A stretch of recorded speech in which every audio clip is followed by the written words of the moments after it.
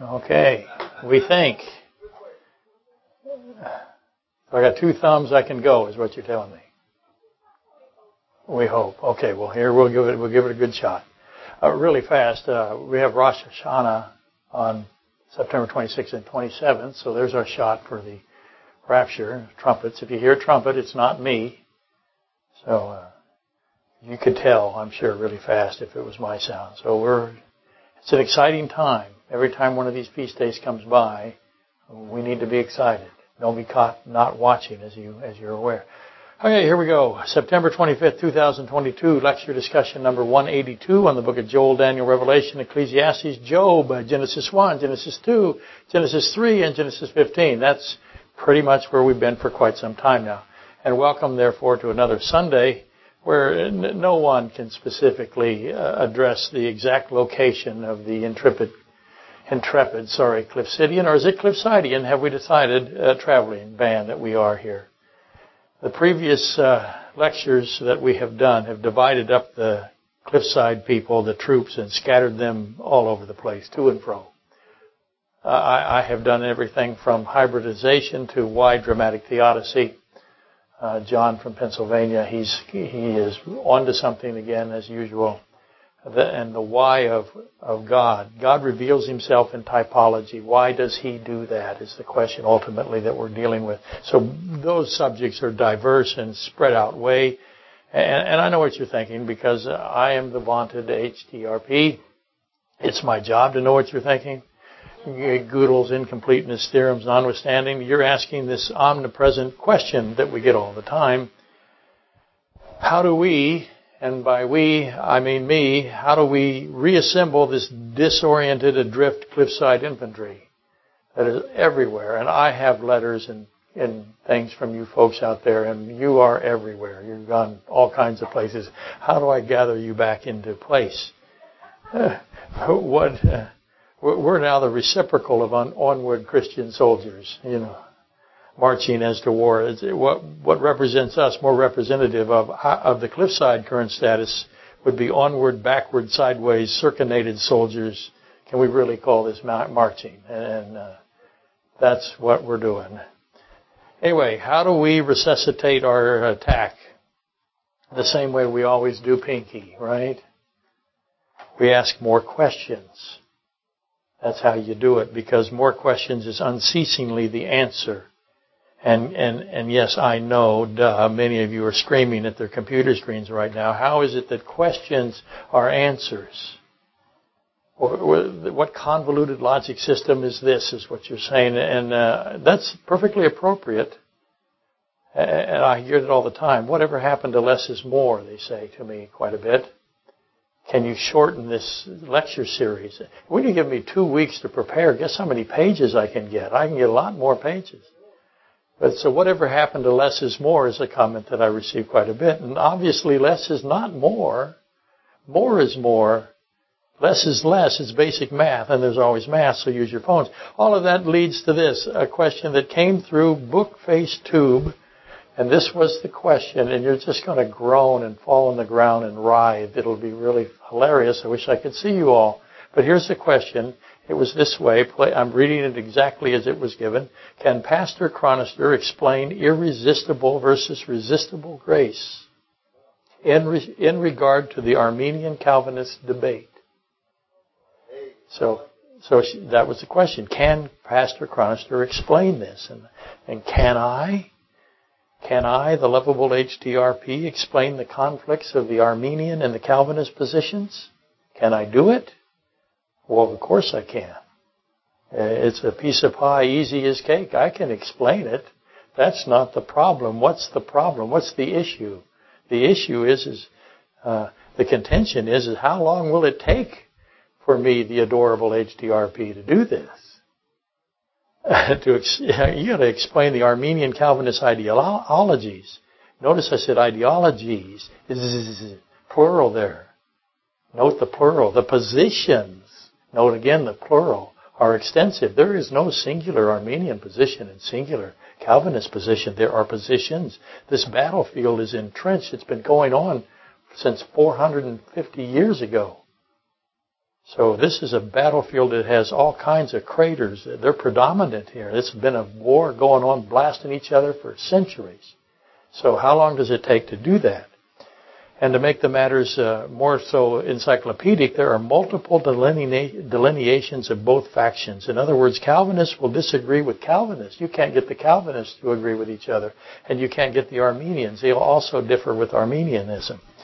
There exists no purity within either encampment, and as usually is the case, individuals will migrate and purloin the positional concepts of the other side. So they'll be Calvinists, and then they'll become Armenian, and then they'll become Armenian, and they'll steal stuff from the Calvinists and add it to the and they go back and forth. So again, there's no purity within either encampment. And they'll modify as they so will. And thus the uniformity of the positions has been compromised to the point, a point approaching elimination of the positions as they were originally constructed. What's that? To rephrase that a bit, there is no concrete structure to grab a hold of anymore.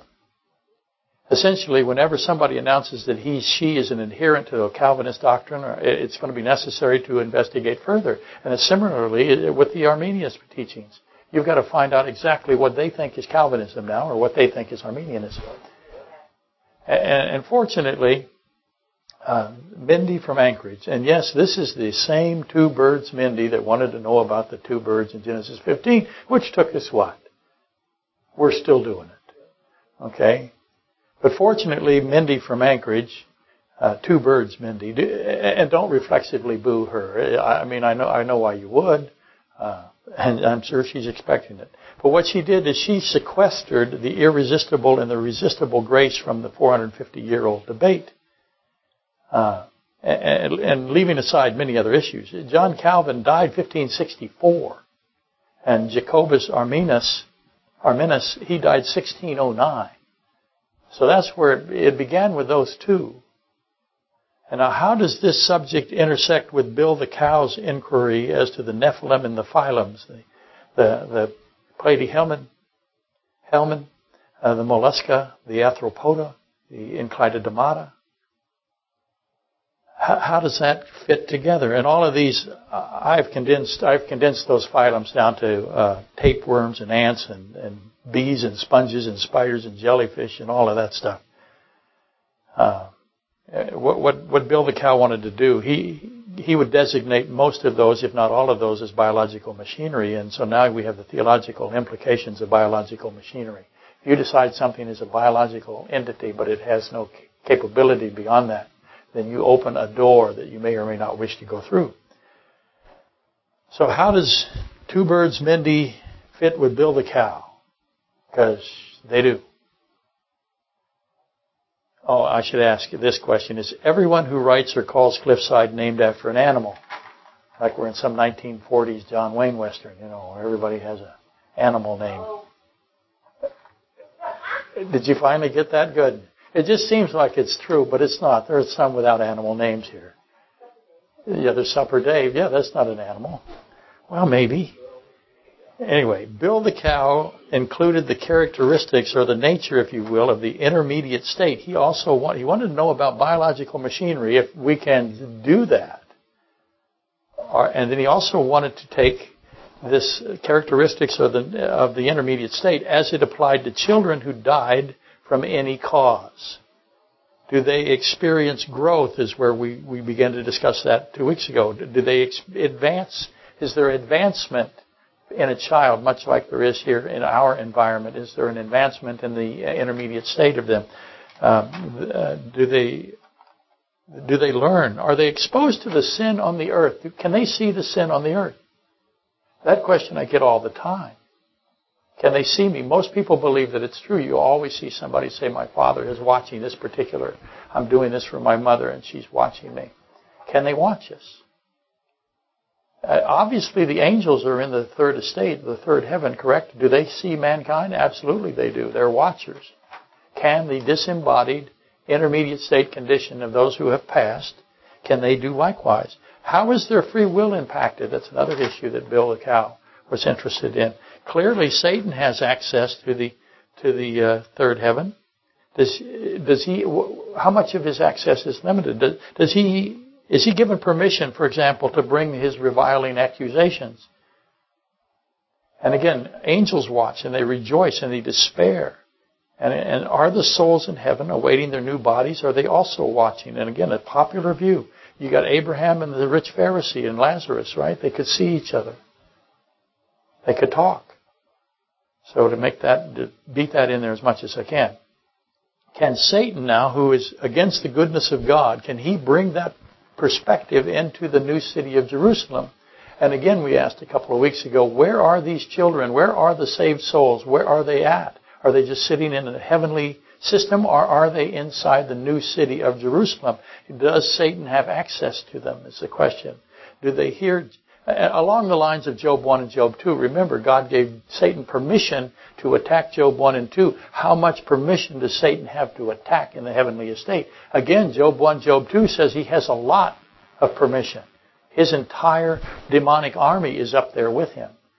How do you think the conflict between the angelic realm goes? It's probably incredibly intense in ways we can never even imagine. Do those disembodied believing souls that are there, minds, consciousness, can they witness all of this? Is the question. So how does God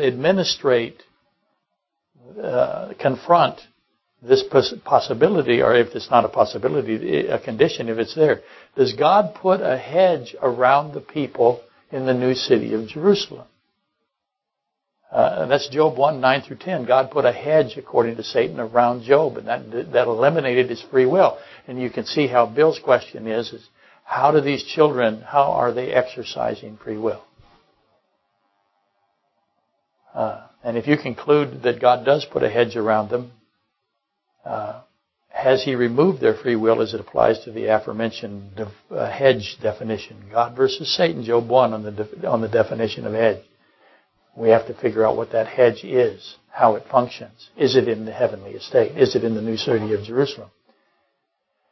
And obviously accountability and adversity, Psalm 10:6, Psalm 10:13, Job 3:11 through 19, Hebrews 9:27, are now pressing themselves into the discussion. You can look those up.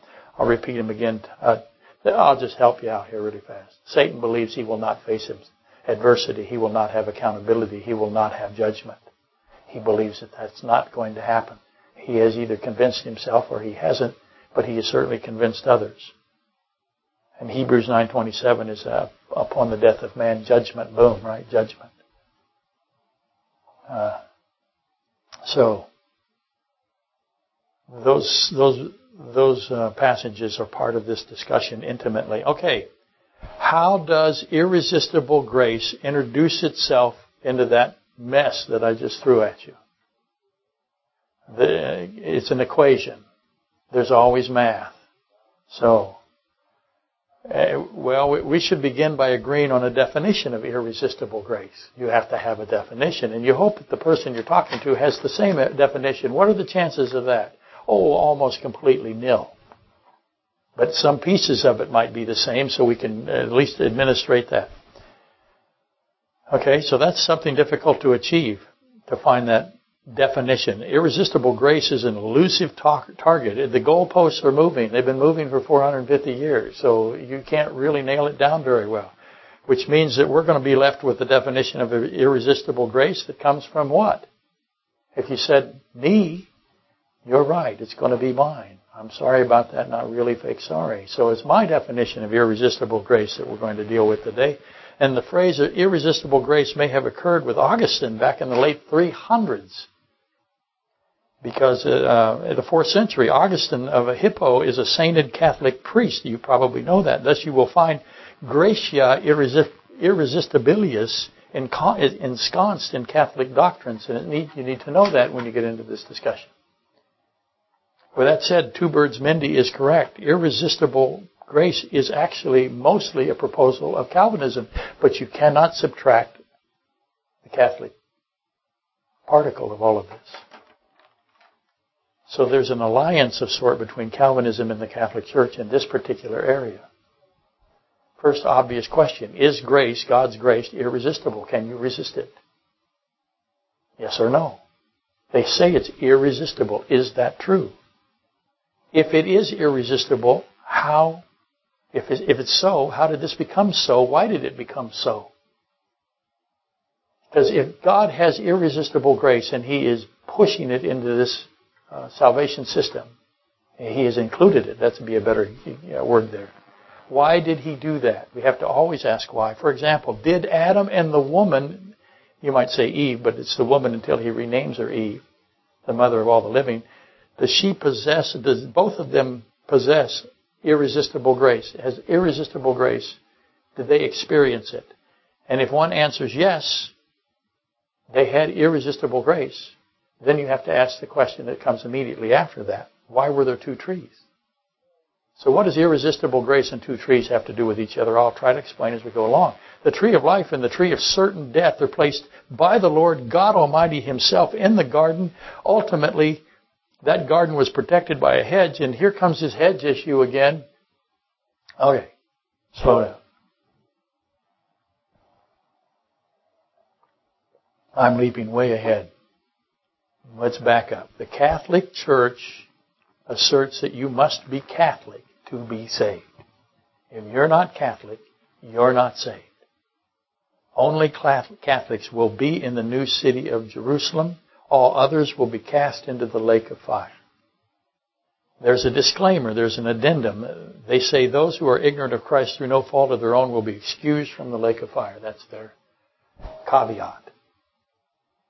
Obviously, that statement or that belief is problematic. For one, the Old Testament saints were not Catholic. So you've eliminated David, Solomon, Elijah, Ezekiel, Jeremiah, Isaiah. Can I go on? They weren't Catholics. They were Jews. They were believing Jews. The Calvinistic, hyper-Calvinism, somewhat admits to a similar concept as the Catholic position. And you have to ask again, why do people want this position? Why do they think it's true? Well, there's universalism that thinks that everyone does go, and that's out of, as you would know, that's out of the Mormon Church, for example. It's been around for centuries, but it was promoted the most by the Mormon Church in our life, or in our era. But anyway, the Calvinistic position is they proclaim that mankind cannot choose Jesus Christ as the Savior, as your Savior. You cannot choose it. In other words, and that's called total inability. You have no ability to choose Christ. Therefore, mankind, by this concept, has no free will whatsoever. Resulting in only those pre-selected by God being the citizens of the New Jerusalem. That's the position of the Calvinistic positions, or the Calvinistic thought processes. Okay. Let me rephrase that. Rephrase the obvious. Calvinism declares that man is unable to choose belief in Christ because man is bound by sin and is thus in an impossible state with respect to salvation and truth. Note, salvation and truth are a person. That person is Jesus Christ, so they fit in that way as well. The affirmation then that I just gave you, that I can read it again. Calvinism declares that man is unable, total inability to choose belief in Christ because man is bound by sin and thus is in an impossible state with respect to salvation and truth and free will. The affirmation then again results in no will. And that's called essentially irresistible grace. God has predestined, He chooses those who have no choice to be saved. So you have no choice in your salvation at all. He chooses you to be saved. And of course, correspondingly, God has chosen for the lake of fire those who have also no choice, no hope for salvation. Which again is problematic. I hope you recognize it. John Calvin himself in his writings referred to this double predestination, is what it's called, as a dreadful and horrible decree of Scripture. I've said hundreds of times in my so-called career, if you have a position that says that the Bible in some particular aspect is dreadful and horrible, then you're in danger. You need to be very careful. Now, I understand that those who go into the lake of fire, that is a dreadful and horrible place to go. But that is judgment and accountability for something that is not, how do I put it? I don't want to be disrespectful. That is not cavalier.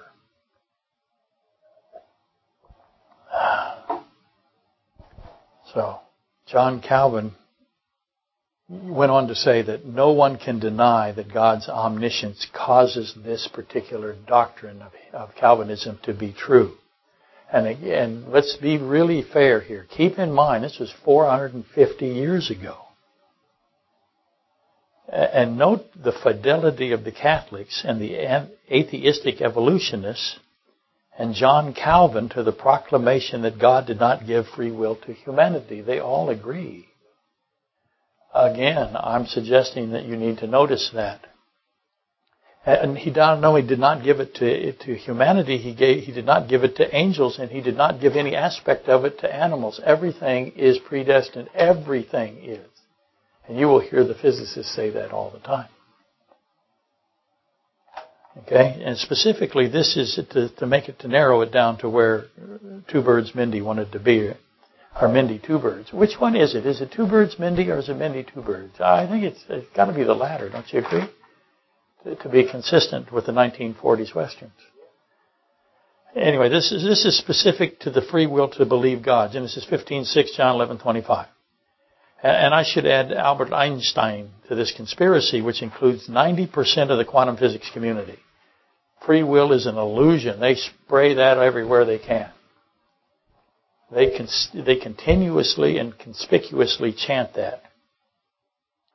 And methinks it's wise to be suspicious of these quite strange bedfellows. We have the Calvinists, we have the Catholics, we have the atheists, the evolutionists, and we have which incorporates the physics community. All of them believe there is no free will. So I would offer this bewarement. Is there such a thing as bewarement? Bewareness? If you add ness to a word, it becomes a word. Beware if you discover praise coming from those who hate God. Romans 1:28 and 30. When the people who are praising you are the representatives of Romans 1:28 through 30, you should be suspicious, because this is quite strange bedmates that you have.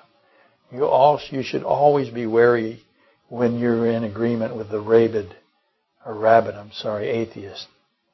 And Calvinist was aware of Augustine. He couldn't have anticipated, however, the atheistic Darwinian physicists. But that's where we are today. And I give him some dispensation for that. It may have changed his mind. All of you have already noticed that if man is in this total inability state, then God is responsible for what? That's right. And if he's responsible for sin, then he's responsible for evil. Either through direction or by apathy, which is the blasphemy of the Exodus 17:1 through 7, where he finally says to Israel, "Is God among you or not?" But they accused him of bringing the children, the animals, and themselves out of Egypt for the sole purpose of murdering every one of them. That's what they said about him. Now, would a hyper-Calvinist disagree with that statement? That would be my first initial thought. Next obvious questions that I have here. Did God give his free will to angels, humanity, and animals? You've heard me ask that before. He has free will. God has it. Did he give it to anyone, or did he keep it for himself? The Catholic and the Calvinist position is that he kept it for himself and did not give it to anything but himself. Nothing has free will but him. Is that true? Is that your position? How is it that God's omniscience is not causation of the existence of evil? Because if you believe omniscience is the causation of the existence of evil, then you're going to run up against me where I say his omniscience is not. So how is it that it's not causation? Did God intentionally create a being with only the facility to be evil? Now, remember Bill the cow, because he said, essentially, are the Nephilim only equipped with the facility for evil?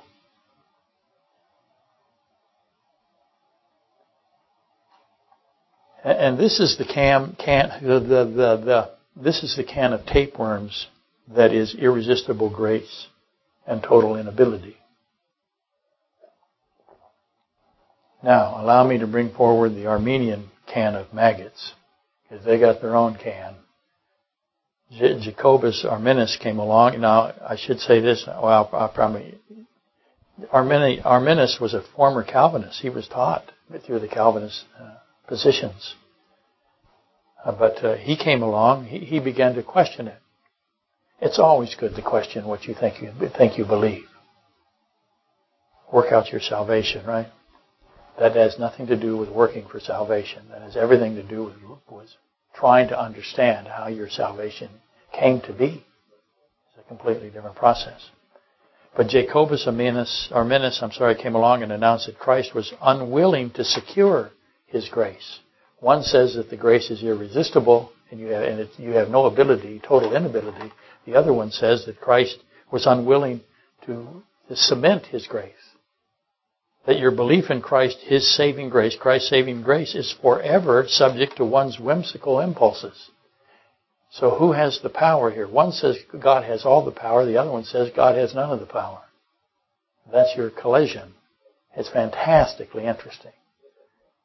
Okay? And again, Arminius was a former Calvinist, so he understood the Calvinist positions inside and out. And he taught that salvation is tenuous and it's in constant jeopardy to being lost or discarded. So, in effect, this position concludes that God, Jesus Christ is God, being omniscient, because Jesus Christ is omniscient, did not provide a mechanism that ensured the believing in Christ would hold fast to so great a salvation. Hebrews 2:3. Genesis 15:8-9. And again, Genesis 15:8-9 is Abraham's incredible question and Christ's answer, the take me. And the Arminius position is that Christ did not anticipate, how's that for a word, that we would lose all the salvation that He gave us. Because we're idiots. Well, not only would we lose it, we would throw it away. And Christ didn't think of that, apparently. That would have to be your logic. Or He did it intentionally. He intentionally produced a salvation system by which a tremendous amount of people would discard it. And I will say this, salvation that is unwarranted is not salvation. It's only merely a temporal condition awaiting exposure that ultimately is condemnation. Because if salvation is not secure, here is the truth. No one would be saved. Because we do not have the capacity to save ourselves or hold on to that salvation. God is therefore being accused again. What's He being accused of? If He has given you salvation but you can't keep it, then what is it? Is it salvation? No, it's not. You can't keep it or you won't keep it. It's the same thing. If you constantly come in and out. I used to ask the question when I began this debate many, many years ago when I was a younger man, had a deeper voice, and my pants and shirts fit. I used to say, if you can get rid of your salvation, how many times can you do that? And if you can get your salvation back, how many times can you do that? Millions? Something that is that inconsistent outside your soul. Something that is that back and forth. The windshield wipers. Then is it really salvation or is it just some kind of mess? And if you can all agree, I think you can, that this cannot be called salvation. This system. So if it's not salvation, then what is Christ? Because He says it is. What He's doing is salvation. And if you say that you can lose it, then what have you said about Him? If you're right, and you're not, but if you were right, and that's a hypothetical.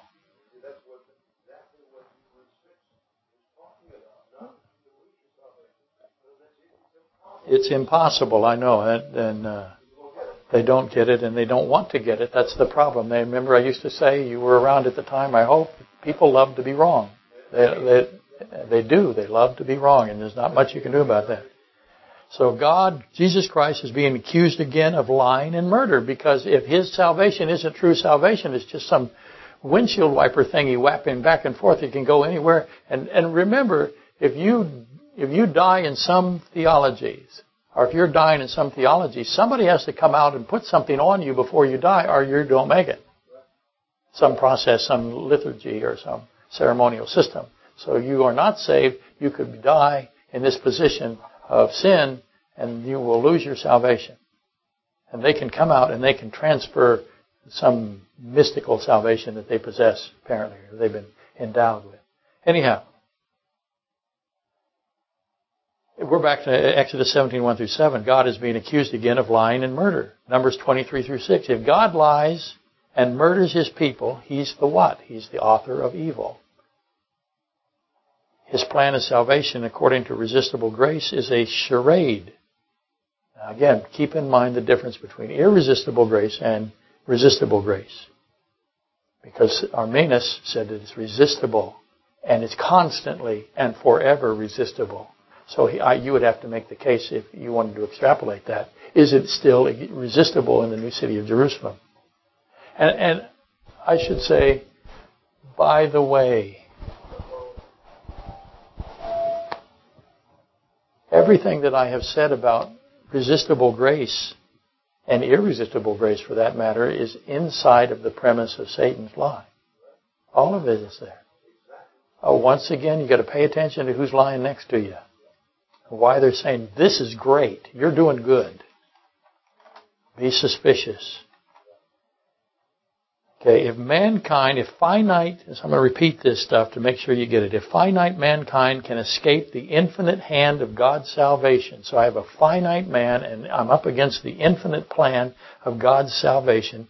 If our salvation is dependent on our fragility, if it is attached to our finite condition, then no one is ever going to be saved by it, and everyone is in the lake of fire, and therefore what are we saying about God? Grace does not end at Joel 2:32, cry to be saved. That's a wonderful verse, Joel 2:32. Everyone who cries out for the name of Jesus Christ will be saved. It is an unconditional promise. And so grace does not end with the cry to be saved. Grace includes the everlasting life aspect. Grace is eternally secured.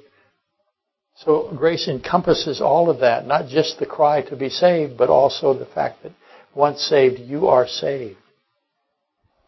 And so now we got John Calvin and Jacobus Arminius. Let's ask this question: are both of their positions wrong? And that might seem to be disrespectful. People probably tune me out right there. And they might say that's pretentious. That's a pretentious question. But we, and by we I mean everyone, all of believing humanity, we should always default to Psalm 36, 5 through 7, because that's your pattern. That is where God's mercy, God's faithfulness, God's righteousness, His judgments, His salvation, and His loving kindness are described for you. Those are His characteristics. Psalm 36, 5 through 7 is a presentation of the true character of the Creator God. All of mankind's ideologies and postulations and conjectures, they must fit with those things that I just listed. I'll list them again. God is merciful. He is faithful. He's righteous. His judgments are perfect. His salvation is amazing, and He is filled with loving kindness. And notice there's judgments and accountability there. So, and whatever thing you come up with, you have to lay it up against Psalm 36, 5 through 7 and see. It's got to adhere to Psalm 36, 5 through 7, as well as Isaiah 55, 8 through 9, where he says, hey, I don't think like you. You think like you. I don't think like you. That's what he says to us. My thoughts are not your thoughts. My ways are not your ways. That's your first clue that when you have something that doesn't fit, you might be your thoughts and not his thoughts. Okay? So, consequently, we should use Psalm 36, 5 through 7 and Isaiah 55, 8 through 9 and Luke 11, 9 through 13 as templates and overlay them. Take the irresistible grace concept and put it up against those scriptures, and likewise for the resistible hypotheses, and put them up against those scriptures. And an easy question: how do they fit? How do they match out? How do they do? How do they match up? I'm saying to you that they don't. Luke 11, 10 through 13, the Lord God Almighty Himself, Jesus Christ, says this. He says this: ask, and it will be given to you. Why does He say ask?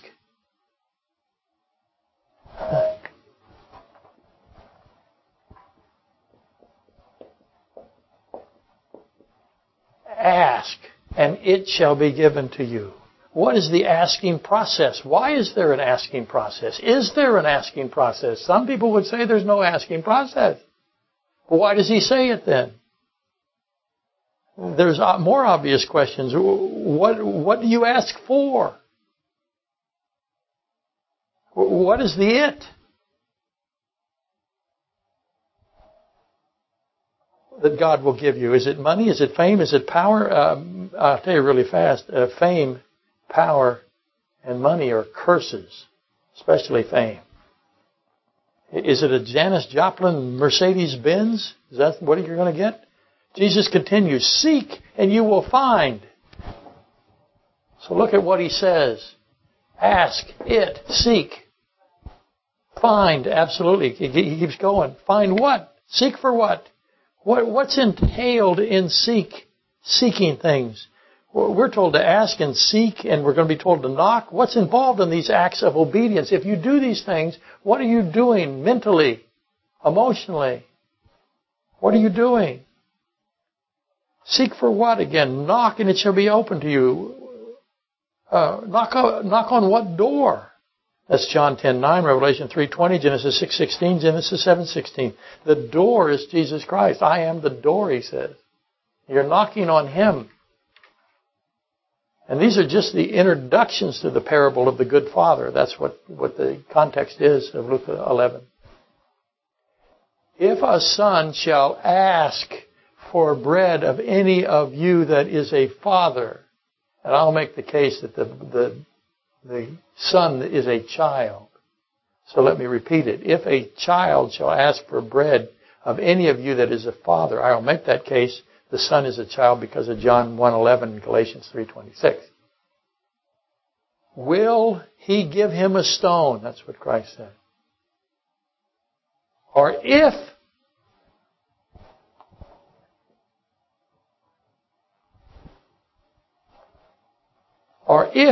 he asks for a fish, give him a serpent.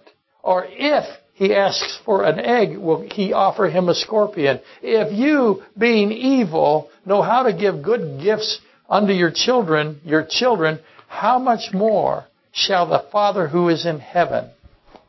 How much more?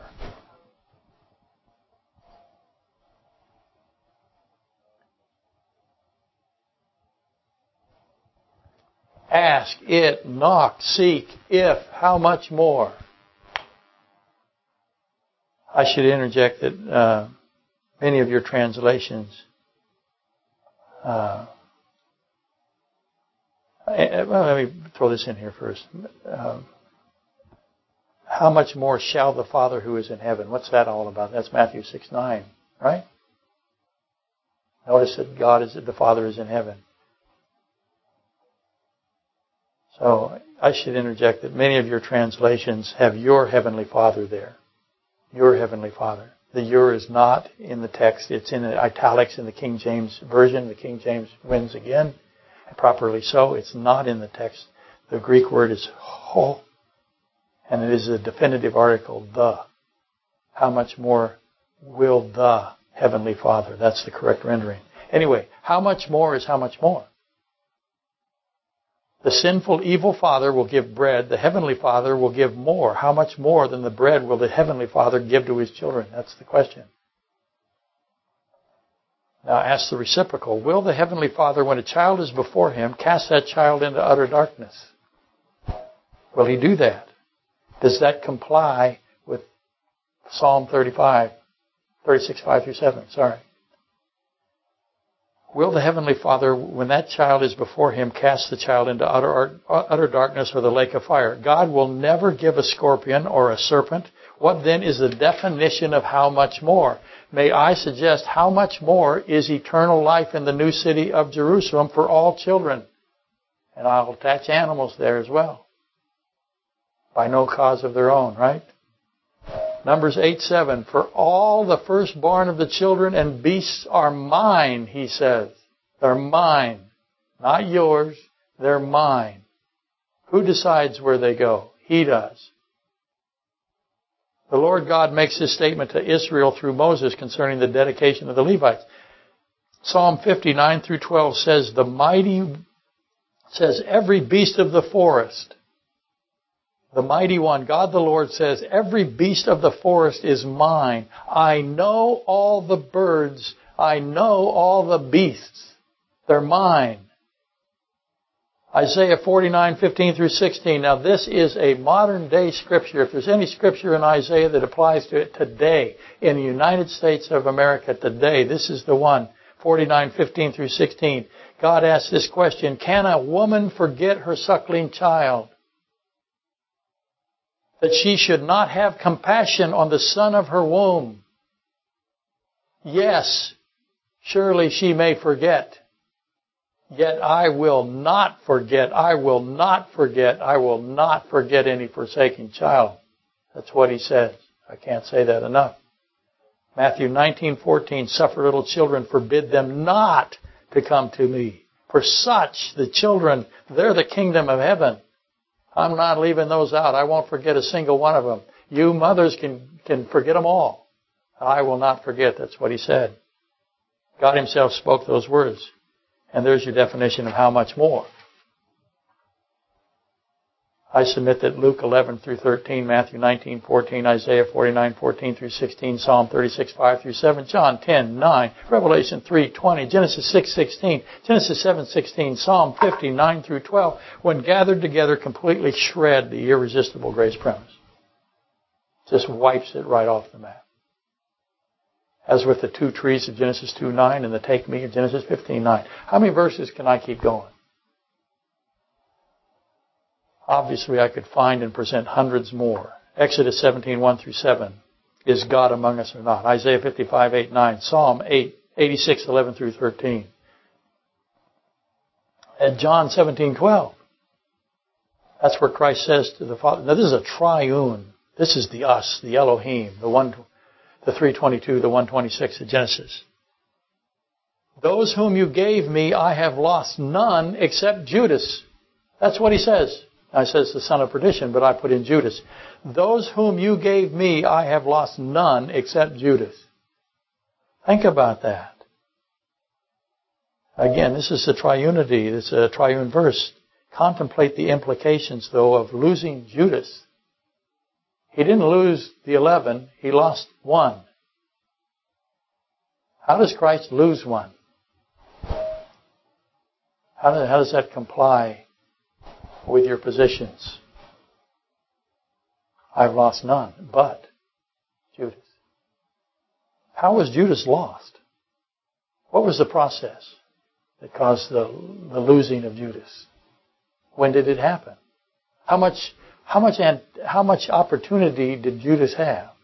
How much opportunity was he given before he was lost? Any? Was he given none? Why does Christ says, I have lost none except Judas?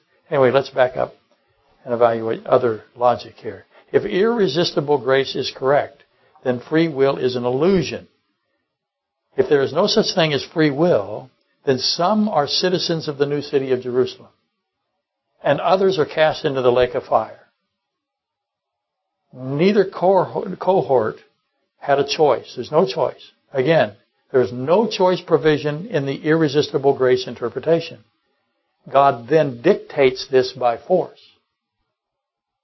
And if some are selected to eternal suffering in the lake of fire without hope, obviously who's among that group?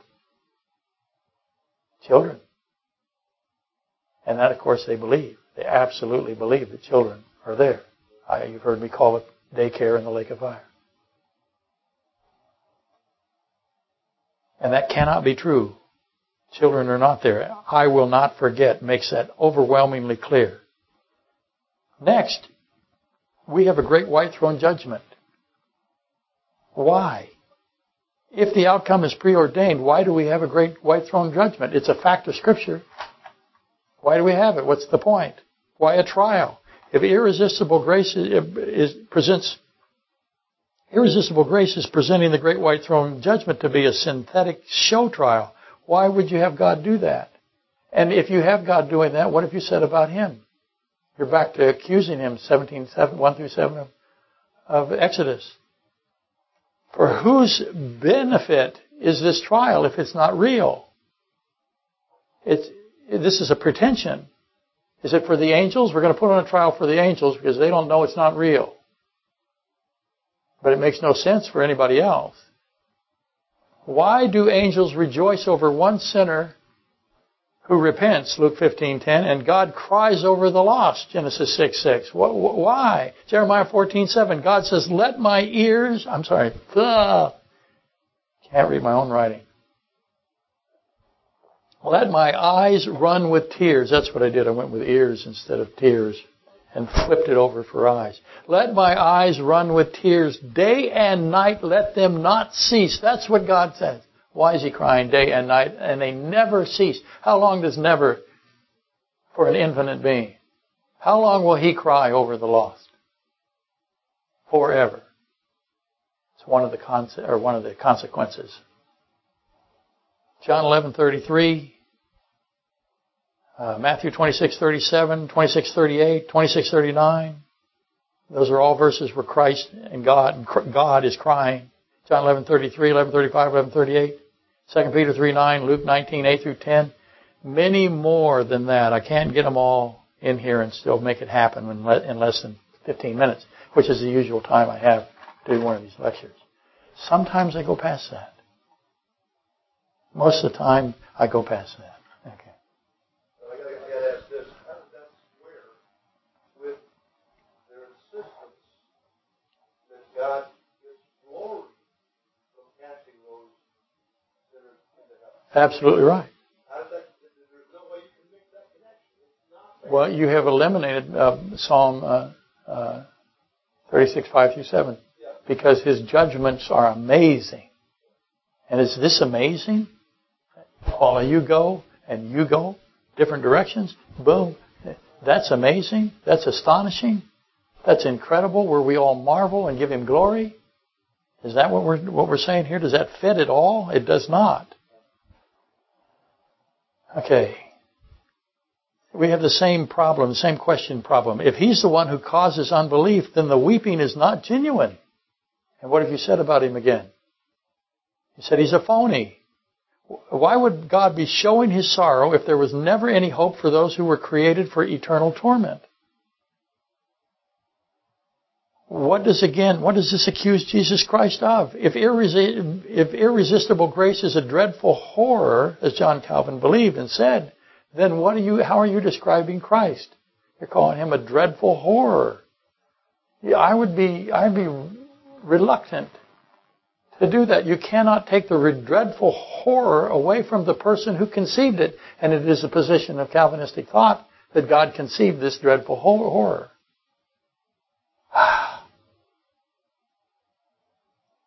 What is said of the character of God? The atheistic evolutionist philosopher, to quote Christopher Hitchens, said this: God is a congenital lying psychopath. Well, guess what? He's agreeing with a certain position. This is identical again to Exodus 17:1 through 7, Numbers 23 through 6, and 21 through 5 through 6. And what a belief!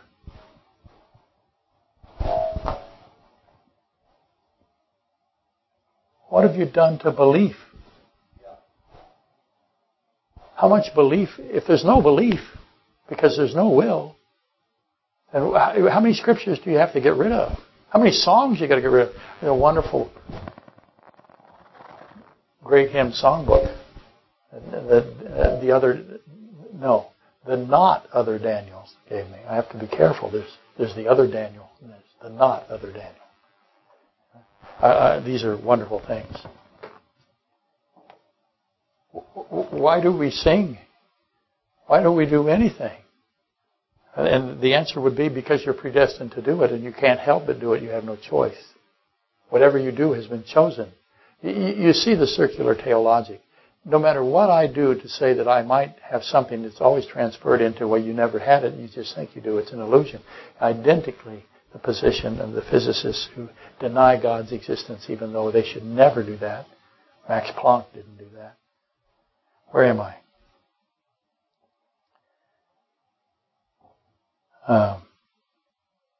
Why is there belief? Genesis 15:6, Romans 1, 16 through 17, Romans 4, 3 through 4, and Galatians 3, 1 through 9. what is the impact of irresistible grace on belief? And therefore, what is the impact of irresistible grace on unbelief? Can irresistible grace coexist with belief and unbelief? Can it happen? You have to X out everything in the Bible that is referring to belief. Why does God tell Israel, Joshua 21:15, to choose Him? Because He does. If Israel has no capacity to choose, again, Joshua 25:15, if they have no capacity to choose, and no reason, therefore, to choose Christ, how does the rejection of His Messiahship, the rejection of Christ's Messiahship by the nation of Israel, that's the blasphemy of the Holy Spirit, Matthew 12:31 through 37. How do you fit that with irresistible grace? Am my time up? Oh gosh, I'm just screaming along here. Likewise, I got Deuteronomy 30:19. God sets before Israel life and death, blessings and curses. Therefore choose life that both you and your seed may live. That's what He says. Choose life. And once more, life and death set before humanity. That's back to Genesis 2:9, right? That's Genesis 2:17. Deuteronomy 30:19 is a repeating of Genesis 2:9, Genesis 2:17. That's the tree of life, the tree of certain death, put before in the garden, put before Adam and the woman in the garden. It repeats itself in Deuteronomy 30:19. Why would God instruct Israel to choose life if the ability to do so is impossible? And the Hebrew word here, unquestionably, without dispute, without controversy, is the word choose. Christ, Jesus, God. Christ is God. Jesus Christ. He's God. Over and over and over again, Jesus Christ, God Himself in the flesh, the Word made flesh, commands mankind to follow Him. Follow me. Why would He order us to follow Him if we have no choice? It makes no sense. It's a waste of words. He says, believe me. Believe in Him. Seek after me. Obey. Repent from unbelief. Ask. None of those words fit with irresistible grace. Now we also, at Exodus, we see this at Exodus 19:5. God says, now if you, and again, if, you explain to me how a word like if comports. If you obey me fully and keep my covenant, you will be my treasured possession. The Hebrew word im is overwhelmingly translated if. How can there be an if? Yeah. All of these commandments are under the umbrella of the word if. All of these commandments are meaningless if angels and humanity are automatonic robots, even so with the animal kingdom. Did God create automatonic biological machinery from top to bottom? We're no different than the ant or the tapeworm or the starfish or the jellyfish or whatever you want. We have no capability. The only thing different is our air exchange structure. We have a spinal column and a brain, matter. But we have no capacity to utilize any of it fruitfully in any way. Okay? We have yet to investigate the phylums, but we will soon. Is it your view, and this is a general question to anybody that might have this, is it your view that God, hundreds of times, and yes, there are thousands of verses that's going to testify that He gave will. Do you believe that hundreds of times that He just spoke gibberish? It was kabuki theater. Everything is a gigantic hoax. Because we think we have free will. Did He know that we would think we have? He doesn't give it to us, but He gives us the possibility. Or no, I'm sorry. Let me put it this way. He doesn't give us the free will, but we are allowed to think we have it. Does that make any sense? It doesn't make any sense. Ultimately, why would Christ be crucified, entombed, resurrected, and again preached to the imprisoned angels, ascend and return if nothing is at contest, if nothing is at stake? If there is no issue, it's just predisposed. Remove will, and you have a catastrophic mess that ensues. So were they both wrong, Calvin and Jacobus? John and Jacobus. Were they both wrong? Yes. And no. It was 450 years ago, and they saw dimly.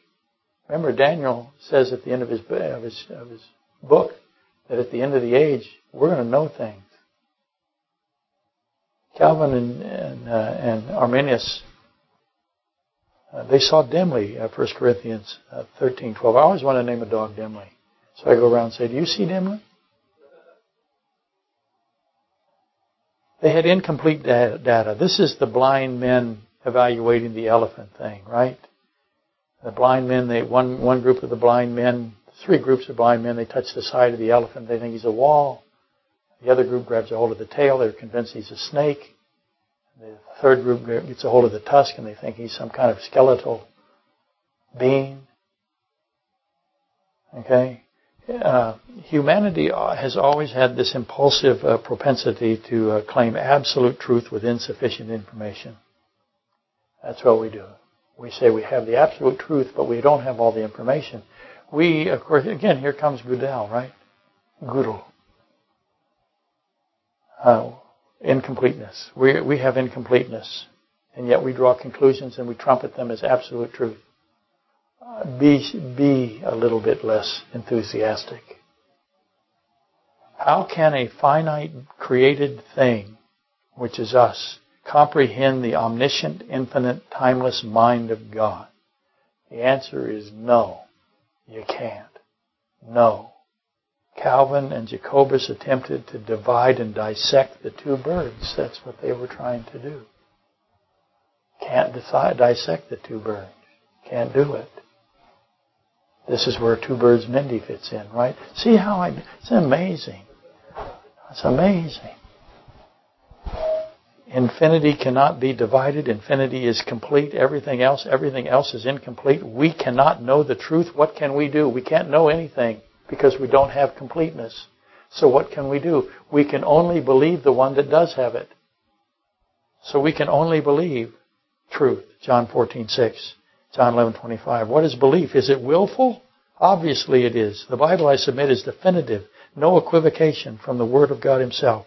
Believing is an act of will. Choosing is not choosing, or as choosing belief, or as opposed to choosing unbelief. You can choose both. Either one. You get to choose one. Also a willful choice.